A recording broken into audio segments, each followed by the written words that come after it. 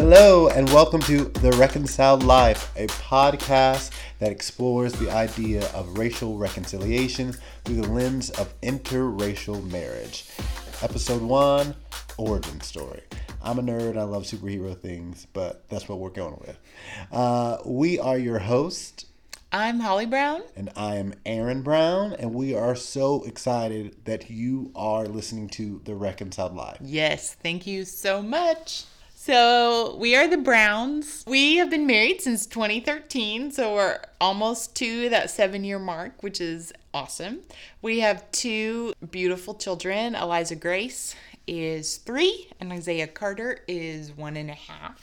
And they are strong and independent and super cute and so funny. I teach at a university in the Houston area. I teach theater directing, not in that voice, but that's what I do. No, that's how he talks every day.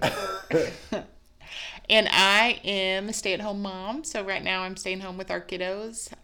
You'll hear me at different points in the season that I'll mention. Previously, I've worked as a hall director, and I've also worked as a girls minister at a church, and so I have more of a ministry background experience, but have felt like in this season it's time to be with the kiddos. So that's a little bit about us, but this show is called The Reconciled Life. We're looking at the idea of racial reconciliation, which you may be wondering, what is that? Well, it was a buzzword and still is in a lot of religious circles in an effort to promote diversity in the church and unify race relations in America. And while it was a buzzword and people latched onto it, it hasn't necessarily been fully lived out. It hasn't fully taken shape. There are a lot of churches that are still segregated, I think a lot of people would say, I'm all for racial reconciliation, but beyond that, what do you do? Like, they're kind of just stuck.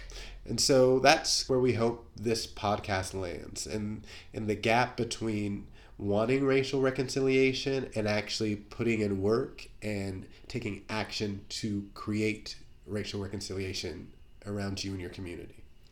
Yeah, so we are hoping that this podcast will be both a place of education and encouragement. We are hoping that it can be a place of insight where you hear from other people's perspective and opinions and life experiences, and that can be a source of education for us to better understand what other people might be thinking or feeling, but also a source of encouragement. Maybe you are in an interracial marriage, maybe you are just trying to become more educated or further yourself along in this journey of anti-racism. And so we also hope that this can be encouraging to you, that there are other people out there who are also trying to learn and better themselves and speak up more in their own circles of influence.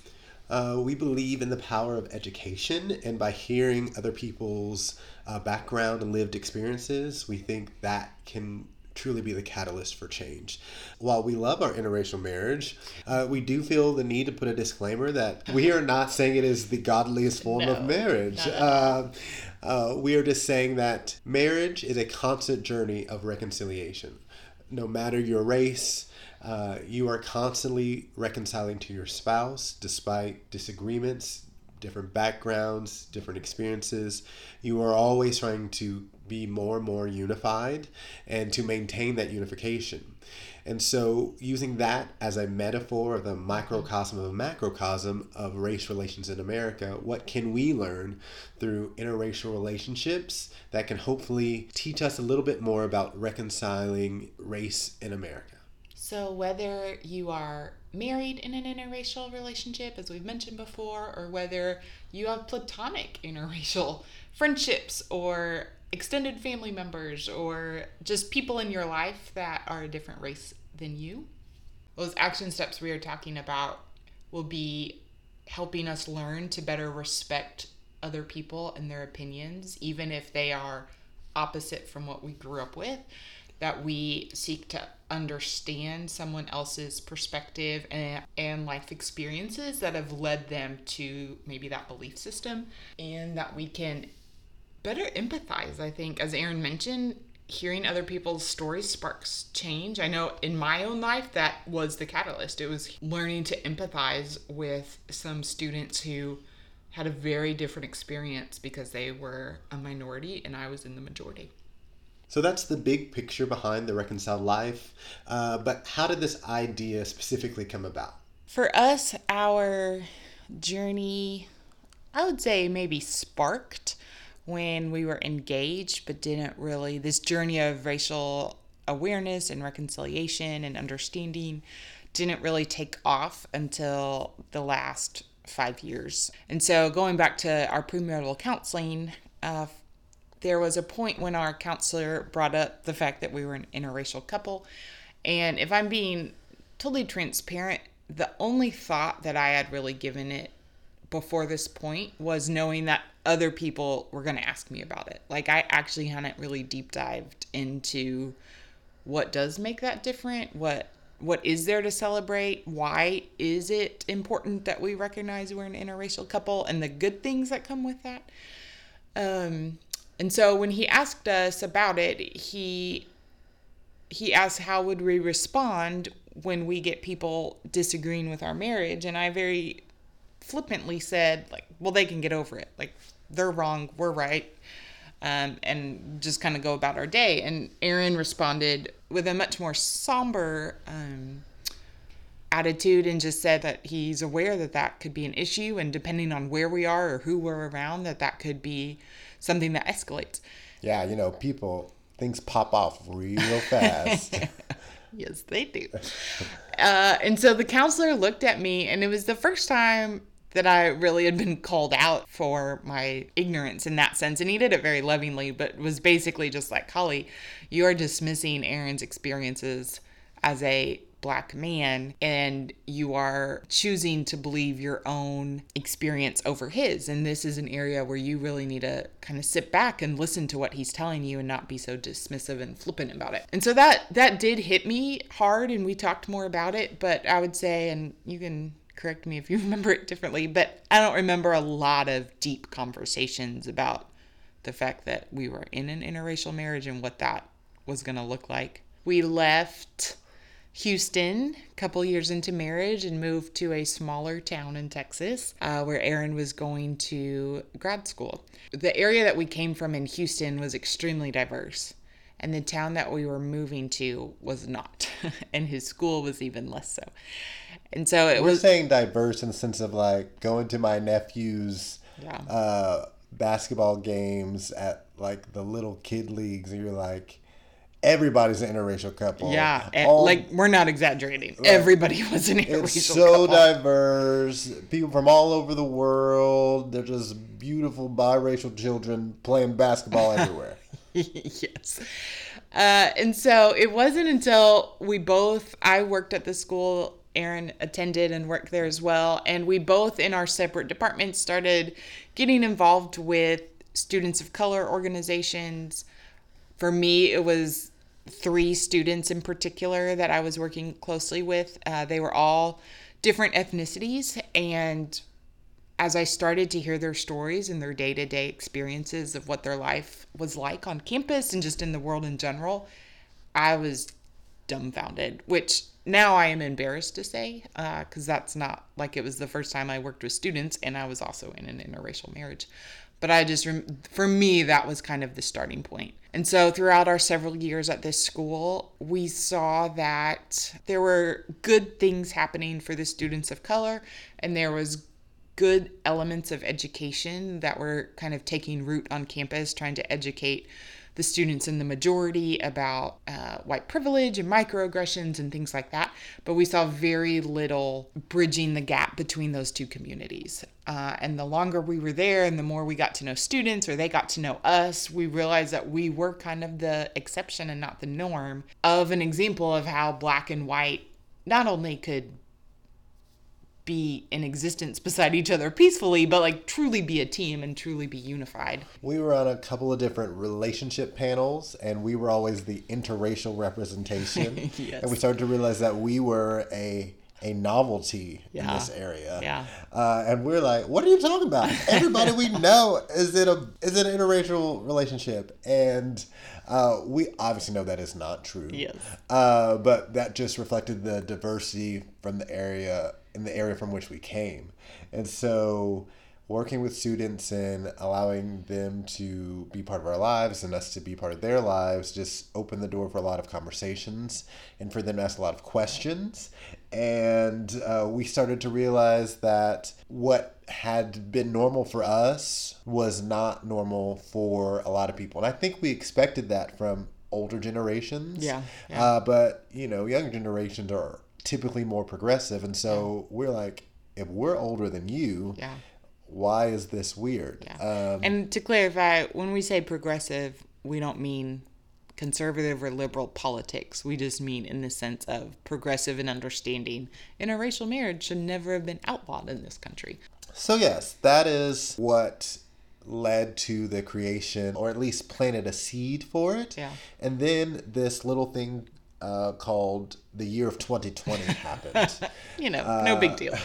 That we are still in this mess of a year. Can you believe it's not even over? Yeah, we're like just over the halfway mark. Talk about a marathon. And so in the wake of the murders of Ahmaud Arbery, Breonna Taylor, George Floyd, and so many others, the protests for Black Lives Matter, all the upheaval and The man in Central Park with the bird watching, Mm-hmm. The upheaval of the systems and foundation of our country being revealed to, be racist, and having to examine how race affects education, the justice system, healthcare, the Voting entertainment rights, industry, voting rights, eligibility or whatever. literally every part of the fabric of our country. We witnessed those things, and it was paralyzing. Yeah. To a degree, as I think most of this country, while we are sitting in a pandemic and literally not told to go anywhere, we are watching injustice after injustice unfold before us, and it was paralyzing for me. I didn't know what to do, but I knew I wanted to do something. And so in those moments that you are with your spouse and you're having those real, raw conversations about what do we do, how are you feeling, how do we move forward? We had both decided that we wanted to do something to try to make the world better for our kids. And that separately led us both to this podcast. And so thus you listening with those wonderful earbuds in your ears or on your commute. And so we thank you for listening and are excited for the journey we're going to take. And what will that journey look like, Holly? So before I answer that, I just want to backtrack a little bit. For this conversation in 2020, like hearing it from Aaron's perspective and how he said like the fear was paralyzing was really true. And I think in May, when the news broke about Ahmed, that same week, was it May? Was it April?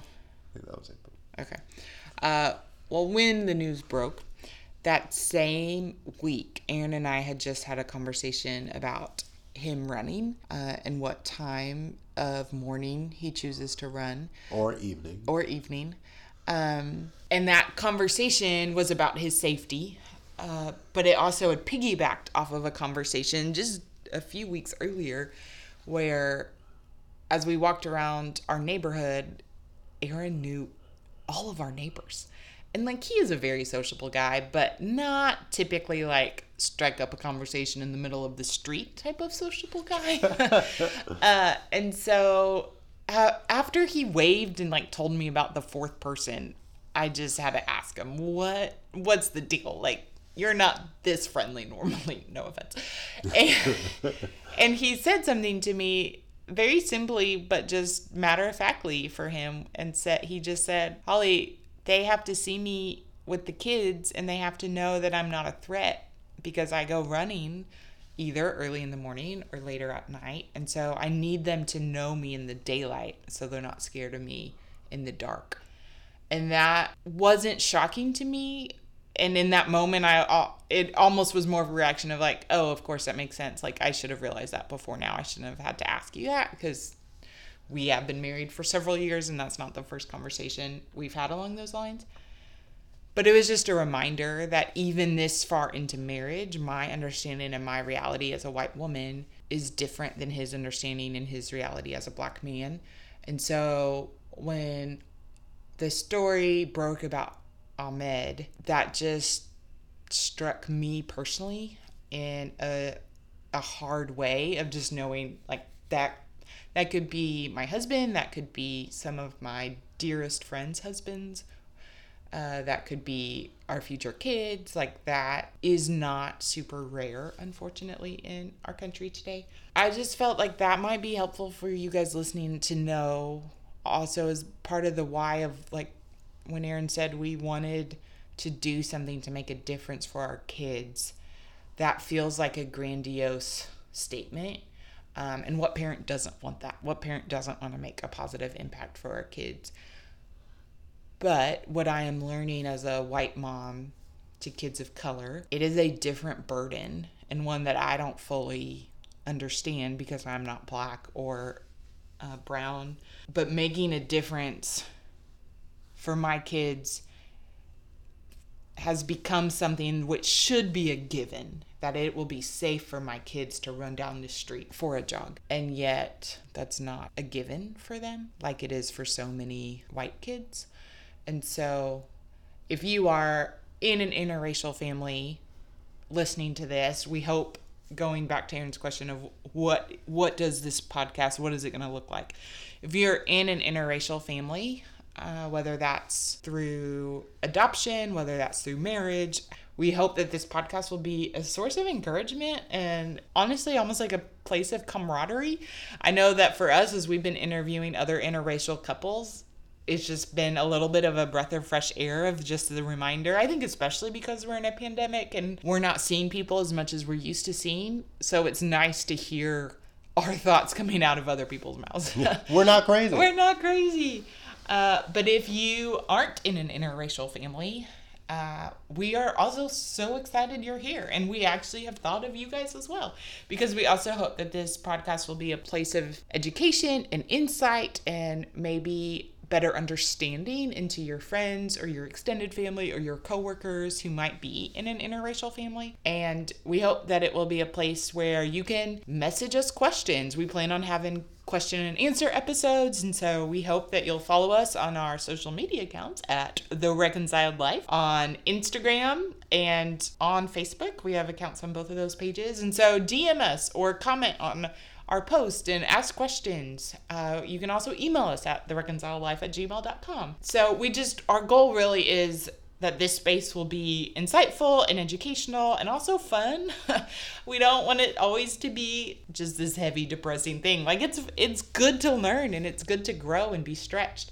So this season, we will be interviewing interracial couples that we are friends with, and you'll just be hearing from a variety of ethnicities and ages, and we will be talking kind of across the board about 2020, but also weaving in hot topics and Christian topics and different backgrounds and their personal experiences with their families, and if their families were on board with their interracial marriage or not, and how they navigated that. Are they still navigating that? Cultural differences, raising biracial children.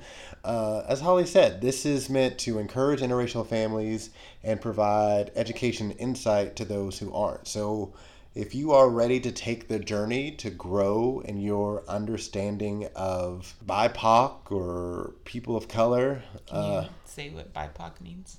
Yes, BIPOC, Black, Indigenous, and people of color.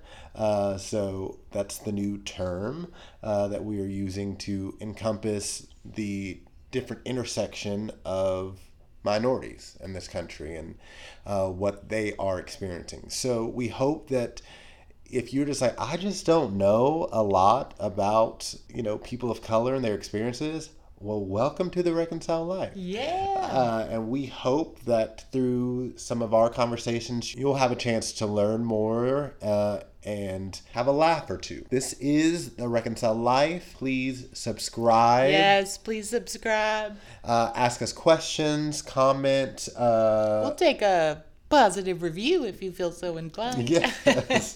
And know that we are learning on the go. That Yes. This is a passion project, and we're also in a pandemic, so we're doing a lot of these through Zoom. And so, the internet is the devil sometimes. Yes. And sometimes it's great. But we are learning on the go and trying to improve as we go.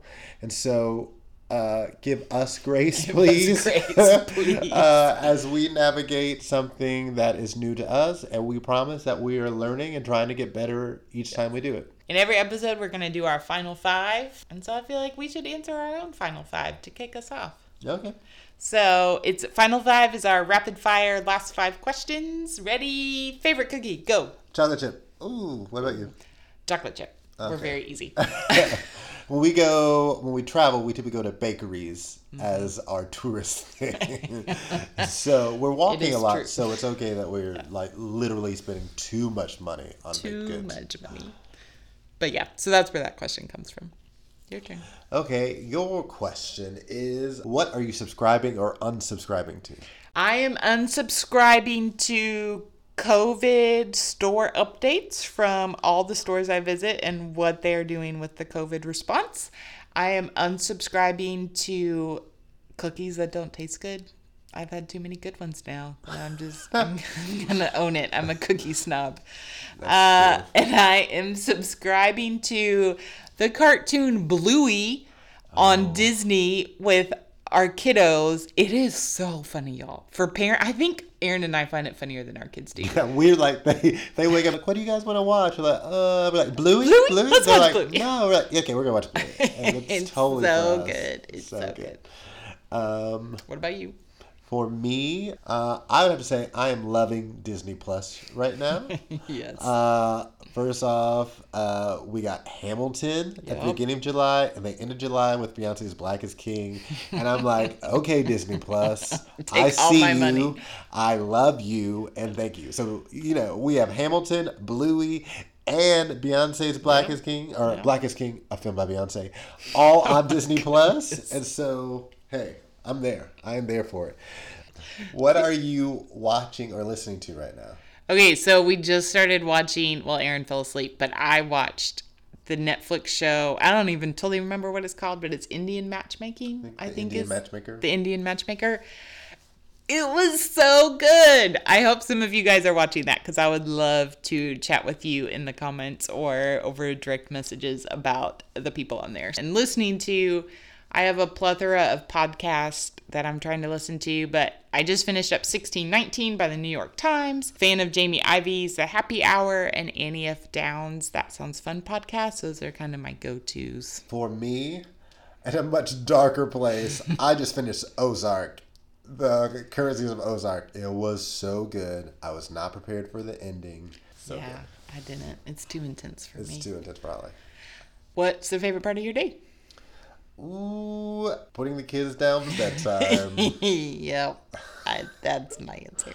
No shame. No shame. Love them, and I love it when they go to bed. What does bring you joy? So when our kids are playing together and not fighting, but actually laughing and chasing each other and squiggling, like that's actually a lot of fun, and that brings me a lot of joy. I'd agree. I think the laughter of our kids. That is something that always, especially there's a sort of laughter when they tilt their head back and it's just pure joy. Yeah. That is a great reminder in these times. And so, yeah. Thank you for tuning in to The Reconciled Life. Episode 1, Origin Story. Well, that's more like Law and Order, which is not what we're doing. But yeah, Origin Story. Please come back and please hit subscribe.